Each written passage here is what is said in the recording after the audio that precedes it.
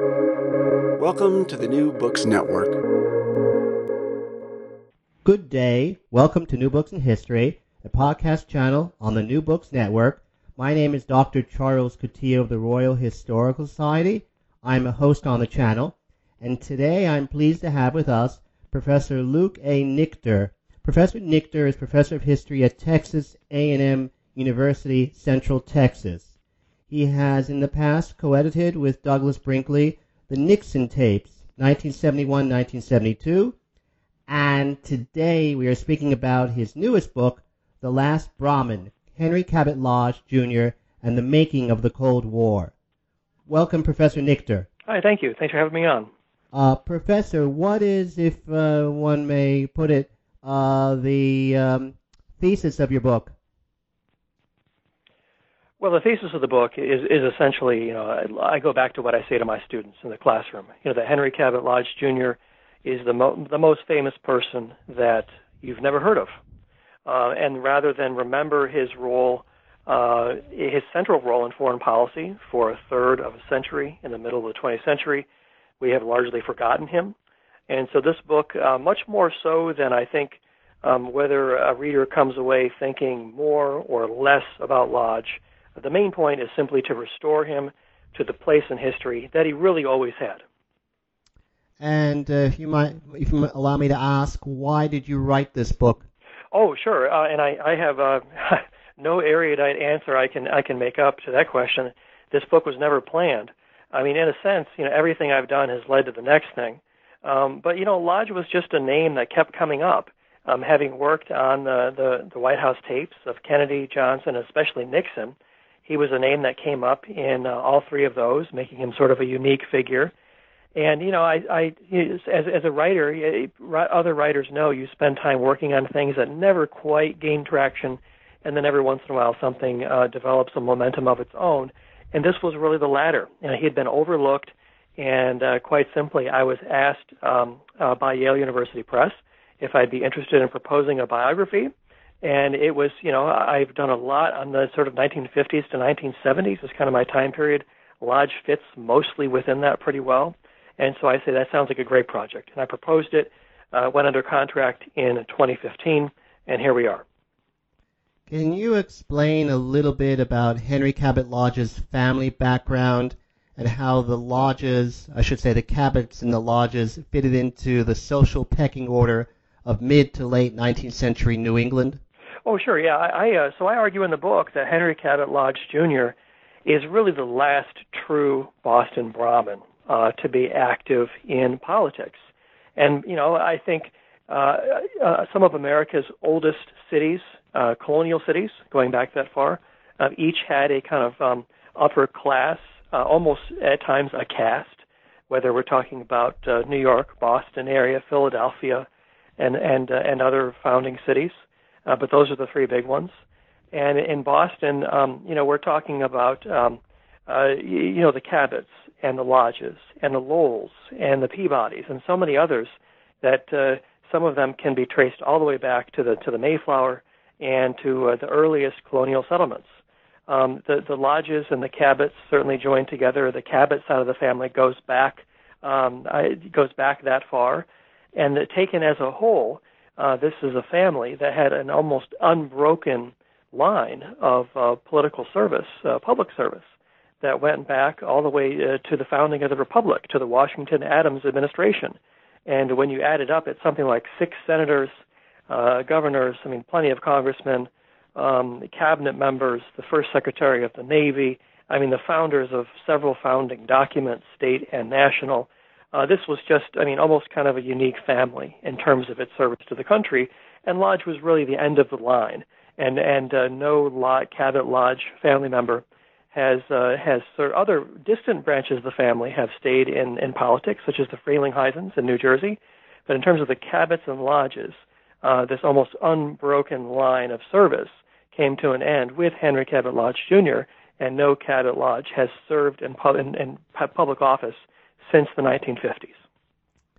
And what was Henry Cabot Lodge's relationship with his grandfather, Senator Henry Cabot Lodge Sr.? and how, if at all, did his grandfather's political views influence him? Oh, it's a great question. I remember, I don't remember when I first heard the name Henry Cabot Lodge Jr., but it must have been high school or college. And, I think for a lot of people, including myself then, you immediately recognize it as an important name. This is someone important, a serious figure, someone famous, but you can't quite place it. And I remember thinking to myself, is this the same person who was Woodrow Wilson's nemesis, who blocked American entry to the League of Nations? And if so, how old could he have been, when he ran on the ticket with Richard Nixon in 1960 against Kennedy and Johnson? And I think, part of the confusion for people is that he was named not for his father, but who died when he was young, but he was named for his grandfather, Senator Henry Cabot Lodge, who was Woodrow Wilson's nemesis. And, so I think he, with his father dying young, he learned a lot of his political views from his grandfather in terms of his views regarding internationalism, world conflict, the League of Nations, immigration, and I think his grandfather had a kind of isolationist, neo-isolationist view, and I think the grandson, the one I wrote about, Henry Cabot Lodge Jr., inherited a lot of those views, but then ultimately, because of World War II, and in particular, it was in particular the bombing of London, in particular the occupation of France by the Germans, and then finally also the bombing of Pearl Harbor, Lodge and others of his generation who started out with this kind of neo-isolationist views, that the world's a big enough place, without us, we don't need to be, America doesn't need to be the world's policeman, had this dramatic transformation ultimately from isolationism to internationalism as a result of Pearl Harbor, and ultimately went on, he quit his Senate seat in 1944, the first to do that since the American Civil War, to go into full-time combat in World War II. So he has this, inherits these views from his grandfather, has this dramatic conversion during World War II, and ultimately becomes a leader of the Internationalists and reorients the Republican Party by choosing Dwight Eisenhower in 1952 in that direction. And I think it's fair to say it's largely stayed that way ever since. In his biography of Robert F. Kennedy, Arthur Schlesinger Jr. has a rather snide, extended footnote in which he says that Cabot Lodge's true or legal name would have been Henry Cabot Lodge II, since his father was not named Henry, and that it was only for political reasons that they attached the Junior after the name. Is that correct or not? Well, I mean, I don't know that it's correct or not correct. It doesn't come up in the Lodge records. I was the first historian to really go through Lodge's extensive papers up at the Massachusetts Historical Society. When most of his life, he was known as Cabot to people who knew him. He was just simply known as Cabot, and that was to differentiate himself from his grandfather, who, when he was still alive until 1924. And he remained known as Cabot the rest of his life. He was criticized often. He was criticized in his first Senate race in 1936 for not using the Junior, and he was criticized then by Governor James Curley by not using the Junior. He was an imposter because he wanted people to think that he was his grandfather. You're criticized for using the Junior, for not using the Junior. I don't know what it really matters. There are times in his life he went by 2 instead of Junior, but I think ultimately he was known by Junior. Kind of stuck because, again, the whole point is to differentiate himself from his grandfather. But as I say, to intimates, he was always known as Cabot for the rest of his life. I noticed in the book that his secondary school was Middlesex. Why didn't he go to one of the more famous secondary schools that are dotting the landscape of New England, like Broughton, Andover, St. Paul's, or Choate's? Well, his papers are silent on that question. What I found in the papers was his. At the time, they lived in France. They lived in France during the Guns of August in 1914, and his newly widowed mother was quite happy to stay in France because it allowed her some distance from memories of her spouse who died in his 30s, Lodge's father, and it also kept some distance from Lodge's grandfather, who liked to kind of have his tentacles and be involved in family affairs. And so, living in France was a return to happier times, a return to when Lodge's father was alive, and he was a poet and a writer. They spent time in France. They traveled. It had become kind of a second home. So I think they were quite happy to stay there. And then ultimately it was the intervention of Lodge's grandfather with, I believe it was the Middlesex headmaster, who said, no, both of my grandsons, it was Henry Cabot Lodge and his brother John Davis Lodge, the future governor of Connecticut, will be starting there next fall. And according to the papers, there's no discussion of alternate placement, other possibilities considered.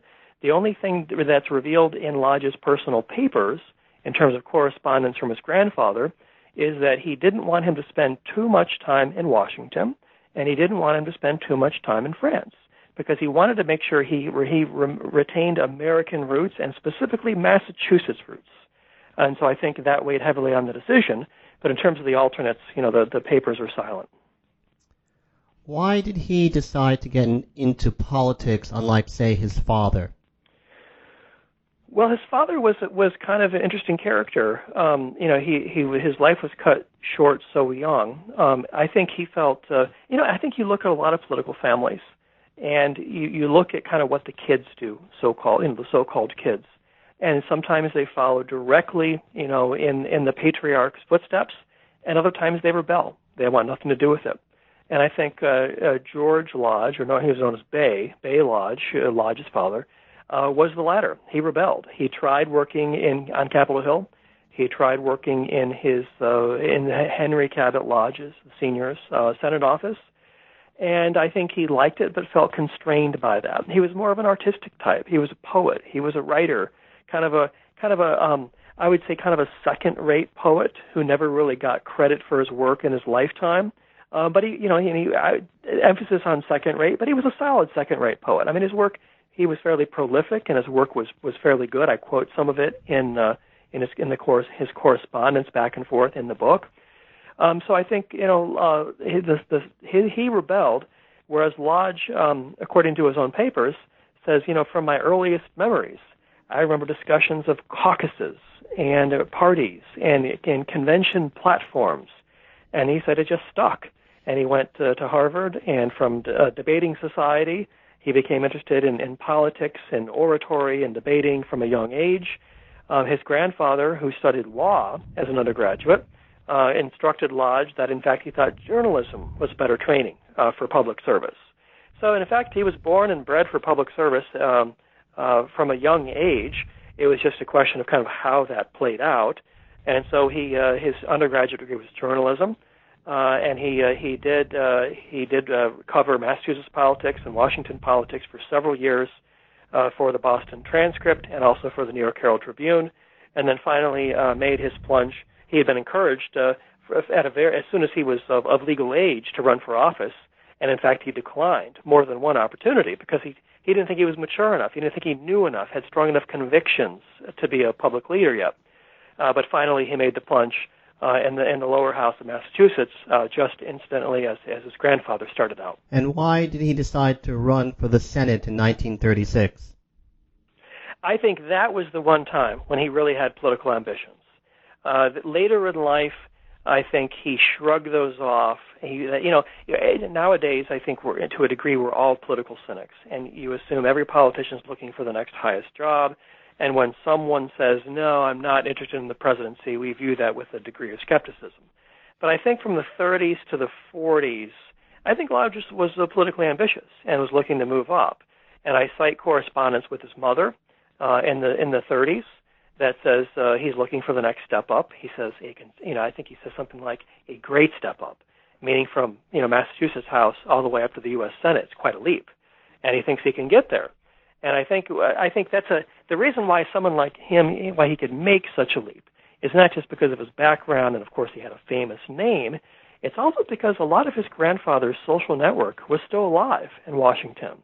And so what I describe in the book is that when he runs for Senate and is elected in 36, takes up his seat in 37, his grandfather had only been dead for 13 years. And so he still had, there were an enormous number of Cabot Lodge friends still in Washington, and ultimately the grandson, Henry Cabot Lodge, is able to pick up a lot of those loose ends from his grandfather's old political and social network. And I think that's really what propels his career right from the start. Why did he decide to quit the Senate and join the Army? And was he, in fact, the only senator to do so since World War II and, as you mentioned, from the Civil War up to 1942? Well, it was an ominous thing because the precedent at the time was the Battle of Ball's Bluff in the Civil War, and in that case, the senator in question was killed in action. So he would have done this knowing that the precedent did not look very good. But I think what happened was he initially volunteered for service in 1942. Many members of Congress and senators volunteered for service, whether it be something in Washington or overseas after Pearl Harbor. It was a rallying point, obviously. But the trouble after a while, as I document in the book, is you need people to run the government. And so Lodge and others volunteered for service in 42 and 43, and then finally President Franklin D. Roosevelt had to issue an order that says, look, you have to choose. Either you fill the position, to which you were elected, or you go to war.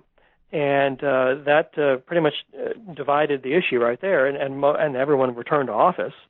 And so Lodge did so too. Lodge even in 42 thought about quitting the Senate seat. But his friends in Washington, including George Marshall and others, thought he could be of greater use by staying right there in the Senate because he had the military experience. He'd been in the Army Reserve since the 1920s, and he was one of the few people on the Hill who really knew how the military worked at a time when that was very important to know. And so he was convinced by others to stay right where he was at, that he could be of more service there than one more person deployed for combat during the war. But ultimately, what his private writings show, he didn't keep a formal diary, but he wrote a lot of memos to himself and little notes to himself, and he kind of stuffed them in his personal papers. And so every once in a while you find one of his papers that tells you what he really thought about something. And what you see is I think it weighed very heavily on his conscience, that he felt like, if I don't go into service full time, I'm going to regret it. And so there's quite a process leading up to his decision in early 1944. In advance, he got his inoculations, he got his physical at Walter Reed Medical Hospital. He had determined where his assignment, his deployment would be. All that had been determined in advance before he went to the White House to notify FDR of his decision.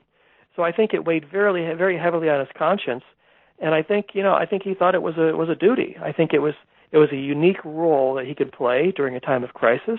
And he felt that it was a duty, and I don't think he used that word lightly. It was a duty for him to undertake that mission. How did his military experience in World War II affect his future views on foreign policy?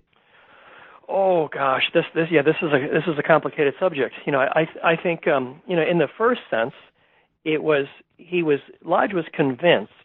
Remember, he went to the Senate in 1937. As a Republican, a kind of middle-of-the-road Republican from Massachusetts.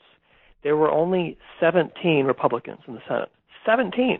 And 4 or 5 of those, if you really drill down, are kind of old, Lafayette progressives. Not even real Republicans.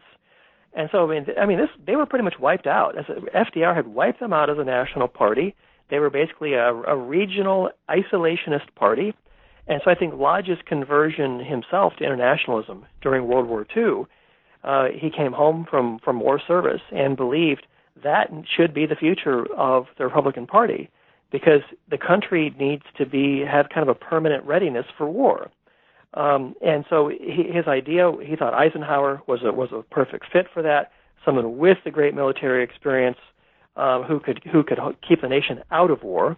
But who understood what war was and understood the military. And that was a dramatic change from the Robert Taft, isolationist, sort of in the right wing of the Republican Party.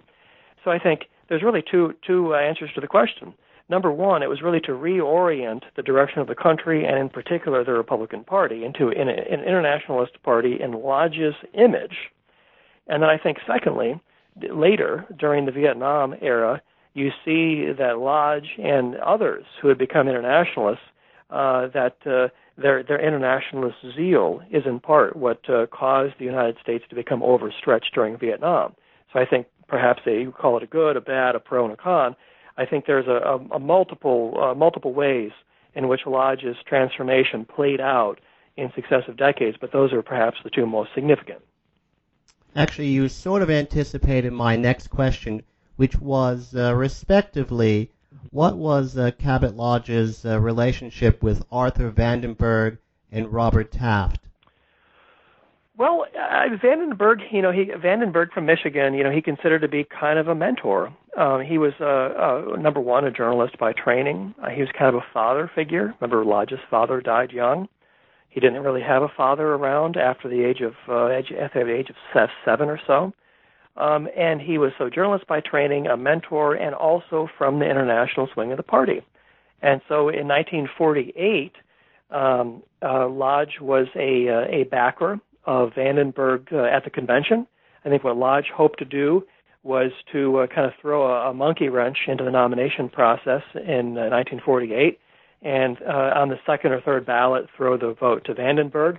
Instead, Thomas Dewey, was nominated, someone who later became close to Lodge and someone Lodge supported and rode on the train with during the main part of the campaign. But I think that Vandenberg and Lodge were friends. They were political allies. They worked very closely on Senate Foreign Relations Committee in the immediate post-war years in the creation of much of the post-war era. I mean, everything from the Pentagon to NATO to the Marshall Plan. I mean, much of kind of the internationalist infrastructure that was created in that relationship between Vandenberg and Lodge in Senate Foreign Relations, whereas Taft was really the dominant figure on the other side of the party. Taft also had a famous name in politics. He was a rising star in the Republican Party. It seems like on every major issue that happened that confronted the Republican Party, it was Lodge and the internationalists on one side, and it was Taft and the conservatives or the isolationists on the other. And that was kind of consistent through 1952, and Eisenhower's nomination and ultimate election. And so these were where the battle lines were drawn. And again, you have anticipated me a little bit. Why did Cabot Lodge think that Eisenhower should run for president in 1952? Well, much has been written about the Eisenhower forces that drafted him, and I think no one person did the job. It was a cross section of people who believed that politics needed a new face, and in particular politics in the Republican Party, because if you're a Republican in 1952, you've been shut out of the White House for 20 years. There's not even anybody except for those very long in the tooth who had any experience at all in the White House. You've been largely shut out of the majority in Congress. There was the brief flip, during the Truman years for a couple of years. And so, as I say, the Republican Party had basically been decimated down to 17 senators and, on top of that, locked out of the White House for 20 years. And so I think Lodge and others believed that it would take a charismatic figure, someone not a traditional face, someone new, who could really change the direction of the party and change the direction of the country. And so Eisenhower was that figure, enormously personally popular. There was a lot of wrangling back and forth because, of course, Eisenhower was running NATO in France, and he was legally hindered from running for public office. And so Lodge really had to not just be his campaign manager, but it's kind of a fascinating story that I haven't seen told anywhere else. Lodge really had to be Eisenhower, because starting in November of 51, when Lodge is his campaign manager, he's asked every day by the press, what does Eisenhower think about this and what does he think about that? And the truth is, Eisenhower's running NATO. Eisenhower's not really thinking about these things. And so Lodge had to create answers and give press conferences of what Eisenhower thought that really were Lodge's views. And it were these views that became the policies, more or less, of the Eisenhower administration. So he was far more than a campaign manager. He really was Eisenhower. And at times, he really stretched the limit of his relationship with Eisenhower. born in the fire of World War II. I think Lodge was probably the only politician who could talk very plainly with Eisenhower, because he was the only politician who had the military experience that he did alongside Eisenhower. And so one dramatic moment comes to mind when early January, here comes the filing date for the New Hampshire primary, which was then the first one, not the Iowa caucuses that we have today. And Lodge calls a press conference and announces two things. Announces that Eisenhower is going to run for president, and he's going to do so on the Republican ticket. And Lodge does that without consulting Eisenhower in France. And Eisenhower's diary shows how angry he was at that. But the New Hampshire law at the time was, if you're nominated to be on the ballot, you're on the ballot, unless you refute it as a candidate. And so Eisenhower had a window of time to refute it, and ultimately he went along with it. So no, it's a fascinating story of how they got Eisenhower, who was unwilling most of the time to run for president, how he ultimately did, how he fought against Taft to get the nomination, and ultimately how he won, and how that completely changed the direction of the party and the nation. Would it be correct to say that but for Cabot Lodge's intervention, Eisenhower would never become president? I mean, that's a tough question. Look, I'll split the difference. What I say in the book is others up till now have been given credit for getting Eisenhower to run. Tom Dewey, of course, had been the nominee in 48. Herb Brownell was also very important, who became Eisenhower's Attorney General. What I document in the book is two things. Number one, that I believe it was Lodge who first recognized Eisenhower as a political figure, writing him in 1943, years before anybody else. Lodge commented to Eisenhower, "Hey, look, you're popular. I just came off of a tough Senate race in 42, and your name is worth something. The Eisenhower brand is powerful. People gravitate to you. They're really interested. They think you're honest. They think you're charismatic." And so I think Lodge recognized the talent as a talent scout, effectively, for Eisenhower earlier than most. But it was really, I think, Lodge's scouting work, plus his own, the role he played as campaign manager, I would say, plus Dewey's political and fundraising network, and plus Brownell's, behind-the-scenes work with the party. I think that really became the trifecta that pushed Eisenhower over the line. But where I give credit is for Lodge really being the talent scout in the first place. Why did Cabot Lodge believe that Richard Nixon would be a good vice president running alongside Eisenhower? Oh, I think Lodge saw Nixon for what he was. Nixon was always a compromise. He was not part of the Taft side of the party. He was not part of the Dewey side of the party, the Lodge-Vandenberg side of the party. He often sat in the middle. He had strong anti-communist credentials, which appealed to the Taft and then later on to the McCarthy side of the party. But yet he supported NATO and he supported the Marshall Plan. He had this sort of internationalist flair. He had been on the Herter Commission. And so he kind of was able to straddle both sides of the party, and that was not an easy thing to do then when so many decisive votes in the Senate caused you to choose sides. And Nixon kind of, carefully avoided choosing sides during the late 40s in the House, and then after 1950 when Nixon was first elected to the Senate. So he was a compromise. He was someone who was not necessarily loved by either, but sometimes in politics it's more important not to be hated by either. And so he was a good complement, a good energetic side to go with a more grandfatherly image of Eisenhower. And so I think it was Lodge who played a role very early in getting Nixon on that ticket. What would you say was the key variable which helps to explain why Cabot Lodge was defeated by John F. Kennedy in 1952? Well, I think, it's hard to know. I mean, clearly Eisenhower's race and the fact that Lodge was away from Massachusetts for most of the year managing that, and I think Lodge was willing to do that. Lodge knew that by neglecting his Senate race, he was taking a chance that he would not be reelected. And his own private writings show that by 52, he was kind of getting tired of the Senate. I mean, he was first elected in 36. He was reelected in 42. Then he went off to war and came back and was reelected in 46. He kind of felt like, kind of been there, done that, and there wasn't much more for him to do in the Senate. So he kind of had this attitude where he wasn't really enthusiastic about it to begin with. And then, of course, being taken away, running Eisenhower's campaign severely hindered him from being able to campaign. But meanwhile, Congressman John F. Kennedy was able to campaign, the whole year while Lodge was largely gone. But so that we know. But the second factor that really made a difference is John F. Kennedy. Here you have someone and from a family that, in many ways, was a refreshed version of the Cabot Lodge family. While one was the WASP and one was Catholic, one was old money, one was new. I think they had more similarities than differences. Joe Kennedy had supported some of Lodge's earlier races, such as his 42 Senate race.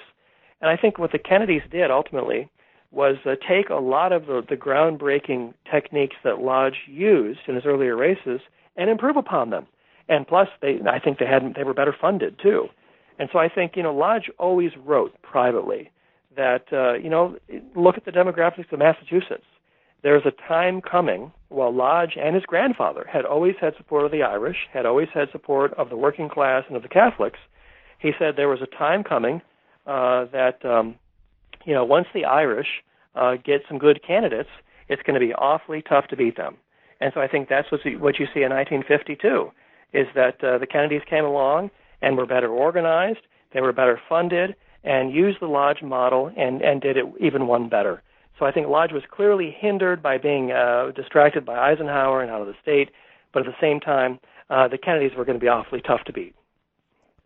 In the same biography of Robert F. Kennedy, Schlesinger implies that the Kennedys' support for Lodge in the 42 race was purely opportunistic, that they wanted to prevent a strong Catholic candidate from having the seat for an extended period of time. Would you agree with that or not? I would mostly agree with that. One of the things that Lodge inadvertently did, he had three tough races. He had 36, 42, and 46. And in each cases, defeated a legendary Democrat. And by doing so, had really cleared a path for a new face in the Democratic Party in Massachusetts. And so by the late 40s, Kennedy and Nixon were each elected to Congress for the first time in the same year, 1946, the 80th Congress. Lodge had inadvertently cleared a path. And so I absolutely think there was an angle there that was opportunism. At the same time, you look at the records, which have been released much more recently, of Kennedy's campaign in 52, the Kennedys against Lodge. The Kennedys also studied Lodge's Senate race in 46 against Walsh. What you see is that, they knew it would be hard to run against Lodge.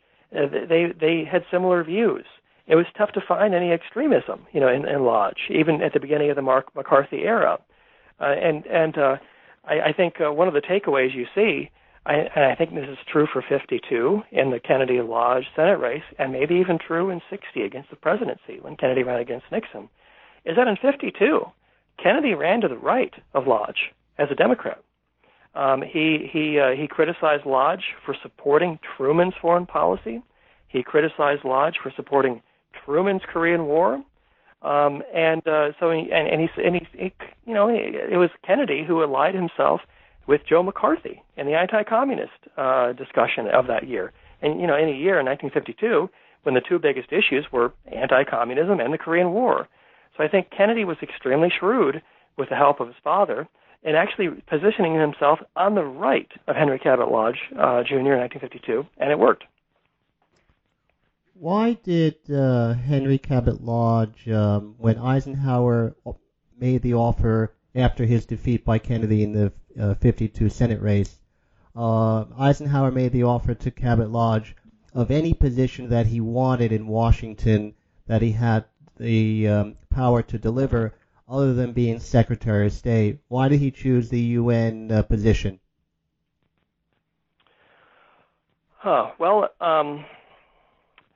That's a good question. Some of the slots were already filled. For example, I think Eisenhower had the budget figured out. I think Dulles was a lock for Secretary of State. But he thought Lodge, I think initially what Eisenhower wanted for Lodge was to be a chief of staff and to be close to him in the White House.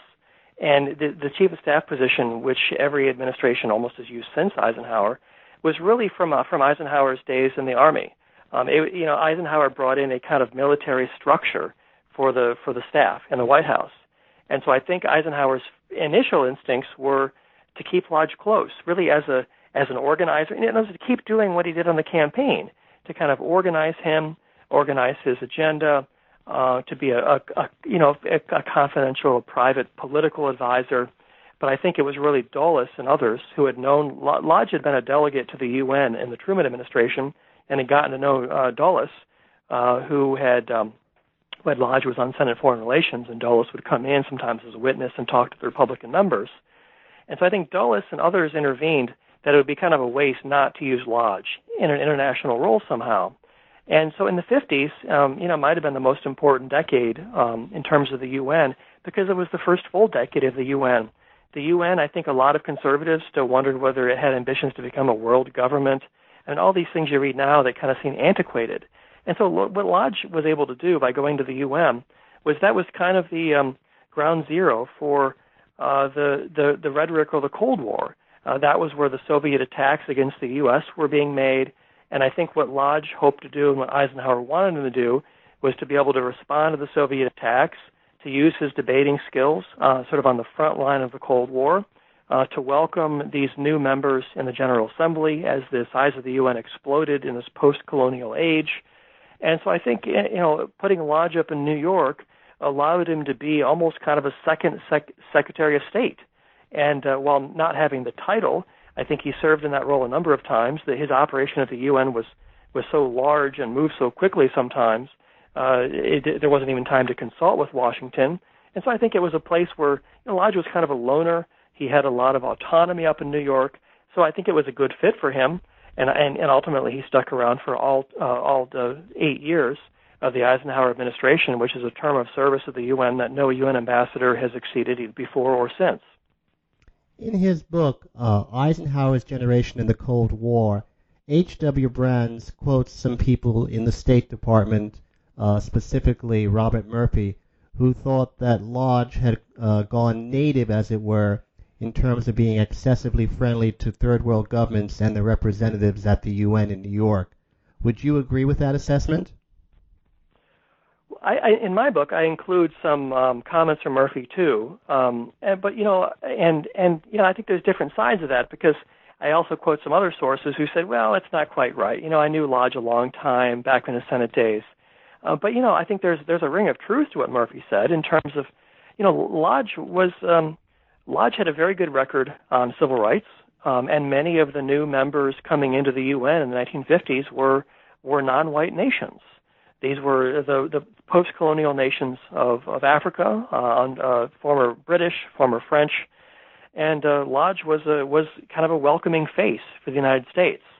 And I think the second part of it is, at the UN, this was the beginning of the Civil Rights era. This was Brown versus Board, 1954. This was Little Rock High School in 1957. And so Lodge, was at the UN while non-white nations are coming in and adding to the growth, this explosive growth in the General Assembly. Meanwhile, the rest of the nation is really going through the trauma of the Civil Rights era. And so Lodge understood the significance of that, because in his private writings you can see where he comments on it, that that my work here is very important for civil rights, because African Americans at home see how these black dignitaries are being treated in New York, and vice versa. And so he saw a connection between domestic politics and his own work at the UN, which he thought was not just very important for the nation, but he thought it was very important for the Eisenhower administration and its record on civil rights.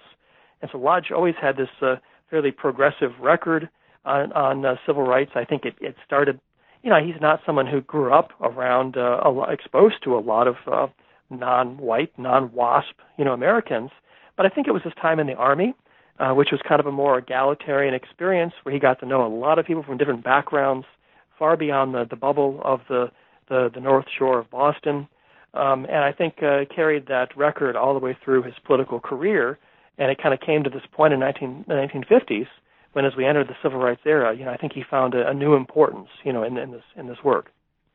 Why did Richard Nixon choose Cabot Lodge to be his vice presidential running mate? Well, I can't point to a document that provides the absolute truth about that or the answer. But I think my speculation is it's pretty easy to say, and the answer is Dwight Eisenhower. Clearly, Eisenhower was involved behind the scenes in getting Lodge on that ticket. And as I say in the book, by 1960, name two people who owed more to Henry Cabot Lodge than Richard Nixon or Dwight Eisenhower. I think it'd be awfully tough to find in terms of running Eisenhower's campaign, being right by his side for 8 years, getting Nixon on the ticket, and grooming him as a senior national figure. I think Lodge was an obvious fit to add experience and depth, and of course to repay the favors owed by both Eisenhower and Nixon. From the documentation that you cite in the book, which I believe you state you were the first person to peruse, it appears that Ambassador Lodge was in trying to overthrow the regime of Diem in South Vietnam, following instructions directly from President Kennedy. Is that more or less the case, you would say? Well, I try to take a nuanced approach to that. So there's a tape that I found at the John F. Kennedy Library that had actually been, as common at the National Archives. It was declassified a few years before, in 2009. So for that reason, I certainly don't say I must have been the first to listen to it or to mention it. But I asked the JFK Library staff, had they ever seen a transcript before, and they're not aware of a transcript. And I went around and asked the remaining experts, living Kennedy administration officials, experts in the Kennedy tapes, and it doesn't appear that any tape had ever surfaced before. So what I was the first to do is to transcribe a tape that I think seems to, I would not call it a Kennedy order for a coup. I would call it something close to an authorization to lodge for a coup. And by that, I mean, I think it's clear to me, as someone who's worked a lot with White House tapes, which require interpretation, and the audio is sometimes very difficult to use, and you've got to triangulate it with other documents. I think it's clear in the tape that Kennedy was willing to live with the outcome of a coup under certain circumstances. And so I see the tape after, and I ran my conclusions by the last two remaining senior Kennedy officials, Rufus Phillips and Tom Hughes. And, I got their input going forward. I didn't want to overstate what's on the tape. I didn't want to understate the content of it. And so that's where I come down, is that it was kind of Kennedy's green light to Lodge that during his farewell before he goes to Saigon as our newly appointed ambassador, to look into the possibility of a coup with the generals who were already plotting for a coup and had tried unsuccessfully to stage a coup in the past, more than once, to look into the possibility. But at the same time, I hedge that two ways. I say, I'm not sure that another president in Kennedy's position would have decided a radically different policy outcome than Kennedy. And I also say, of course, it wasn't Kennedy, but Eisenhower in the 1950s that had made regime change a part of U.S. policy and had used the CIA for that reason. So I do think it's a new piece of the puzzle because it's earlier than has been documented.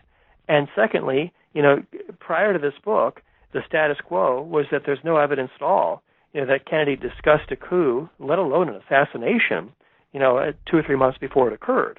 And so I think it's another piece of the puzzle, but at the same time I would caution readers because it took me how many years to find this after it was recorded initially, and I can tell you there's still a lot of records at the Kennedy Library that are still classified. And so it's a new piece of the puzzle, but surely not the last. Do we know when exactly Cabot Lodge saw that there was no alternative to a coup in terms of the Diem regime? I couldn't narrow it down to an exact date. So when he goes over in late August, there's an initial talk of 1963 when he arrives in Saigon. There's kind of talk that maybe a coup could happen quickly, and it's clear that's not going to happen. And so then the talk kind of dies down in the very end of August of 1963. September is fairly quiet. I think American officials were trying diplomacy instead of overthrowing Ziem's government. But certainly by early October, October 5th, October 8th, something like that. The coup, of course, is November 1st and 2nd of 1963. But by around the end of the first week of October, the talk of the coup is growing again. The coup plotters appear to have more forces on their side. They appear to be better funded. They appear to have a better plan than they had in late August. And so I think the momentum really begins to grow that opening week of October. So I would guess sometime around then. I think Lodge would have agreed that it seemed like there was going to be another attempt. The coup plotters had tried in 1960. They were unsuccessful. They'd even bombed Ziem's presidential palace and almost killed him a couple of years before. So, I think there would have been another coup attempt, even if Lodge had never been ambassador. The coup plotters were kind of, inching closer and closer to their target, hadn't quite gotten there. So I think it would have happened. But I think probably around a week into October of 63, it appears that there's going to be another attempt. And then as that month unfolds, they told Lodge they thought it would either be the very end of, at first they thought it would be by the end of that month. So I think that's when things started to get serious. How would you describe Cabot Lodge's relationship with President Johnson, and why was he not alienated from him by, for lack of a better expression, Johnson's peculiar mannerisms in the way that, say, his fellow Boston Brahmin, Mac George Bundy, or for someone of a similar social background, Douglas Dillon, were alienated? Well, Lodge had known Johnson in the Senate. Johnson rose to national prominence the same year that Eisenhower did, the same year that Lodge went to the UN, the same year that Nixon rose to prominence. The early 1950s were a changing time for not just Republicans coming back in the White House, but also for Lyndon Johnson becoming Senate Majority Leader. And so as Senate Majority Leader, he's effectively kind of the leader of his party in Washington, the senior-most Democrat. And so he's working very closely with the Eisenhower administration, especially later on civil rights, leading up to the 57 Civil Rights Act. And so he's getting to know Eisenhower. He's getting to know Nixon. He's getting to know Lodge privately. And so I think that they had a relationship there. Johnson had been in the Senate earlier before becoming Majority Leader. So I think by the time Johnson became president, Lodge was already fairly well acquainted with the Texans' unique mannerisms. No one could have predicted that he would have become president. Lodge, as far as I can tell, was just as surprised as anybody else by the assassination of Kennedy in November of '63. I think the real question for Lodge that wasn't clear was did he have a duty to stay on for Johnson? And in private correspondence with Eisenhower, that was a question raised. It was his duty in Vietnam only under Kennedy. Should he stay on indefinitely under Johnson? Eisenhower gave an interview to the New York Times in December of '63, just a couple weeks after Kennedy's death, a month after Ziem's death, after the coup, and suggested that Lodge should come home instead and run for president in 1964. Lodge was on his way to Washington to consult with Kennedy about Vietnam when he learned Kennedy had been killed. And instead of briefing Kennedy on Vietnam, he paid his final respects to him at Arlington National Cemetery, and instead briefed President Johnson, who was so new in office that he was still using his executive building, the vice president's office. And Lodge was, in fact, the first American diplomat that Johnson saw as president, and ultimately was persuaded by Johnson to stay on. So the rest was history. But I think Lodge was already very well acquainted with Johnson, and although they were from very different backgrounds, Democrats had always gotten along with someone like Lodge because he was kind of the liberal side of the Republican Party, and he was for civil rights, and he was kind of someone you could get along with. And Lodge really didn't have a lot of enemies, except for maybe on the Taft side of the Republican Party. So ultimately, Lodge was convinced to stay on for Johnson and served him in a variety of roles through the end of his presidency. How and why did Cabot Lodge win the Republican primary for president in New Hampshire in 1964? Well, Lodge won the New Hampshire primary by basically doing nothing. He was not a candidate. He had no campaign. He was 10,000 miles away in Vietnam, and he was officially prohibited from doing anything political. I think this was as much a surprise to Lodge as it was to everyone else. What the private records show is that after Kennedy's death, Lodge wasn't even a factor. He wasn't even considered to be in the running for the nomination, for the Republican nomination in '64. What seemed to change all that was Kennedy's death. And Lodge was seen to be sort of a Kennedy-like figure, kind of cut from a similar cloth, with similar views, and known to be sort of bipartisan. And it was after Kennedy's death that Gallup polls started to insert Lodge's name as a possible contender for the Republican nomination in '64. And that resonated with people, at least enough to explore the possibility. And so, Lodge had basically kind of a surrogate group trying this out, led by his son George, as a document in the book, and it came awfully close. He had I think, a real chance to make a run for this, but being trapped in Vietnam, where he could not campaign, and I think the real thing that hurt him was, as Lodge had served Eisenhower, had drafted him to run, had put him on the ballot, had run his own campaign, Lodge didn't have his own Lodge in '64. He didn't have that party figure who was enthusiastic and resourceful and would be assertive, like Lodge was for Eisenhower. He was lacking that. There were others rallying around, but Eisenhower never quite came out and prominently endorsed him.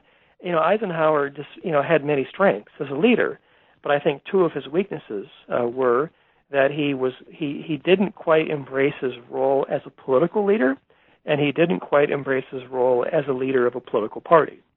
And I think that was a real weakness that I document hurt Lodge in 1964 when he had a real chance. In retrospect, is it not the case that Cabot Lodge erred in going along with President Johnson's policy of military escalation in South Vietnam in the spring and summer of 1965? Well, Lodge was not the hawkish hawk, and he wasn't the dovish dove. He was often split the difference in some of the debates. Lodge did believe in standing up to aggression. He believed that was the lesson of so-called Munich. That was the lesson of World War II. I don't know that he quite believed in the domino theory, the idea that one country would fall to communism and it would necessarily lead to a neighboring country and then another neighboring country. I think in part he didn't quite buy into the domino theory, because the domino theory kind of assumes that all the communist dominoes look the same and with the same intent. And Lodge was kind of on the forefront, learning that there were serious disputes in the communist family, so to speak, between the North Vietnamese and the Chinese and the Soviets. But I think Lodge did believe firmly that the Chinese were a revolutionary state, that had exported revolution to its neighbors and continued to export revolution to the region. And Lodge did believe that it was important for the United States, being the only nation that could do that, draw a line, beyond which the aggression couldn't go. So I did think he thought that was a worthy fight.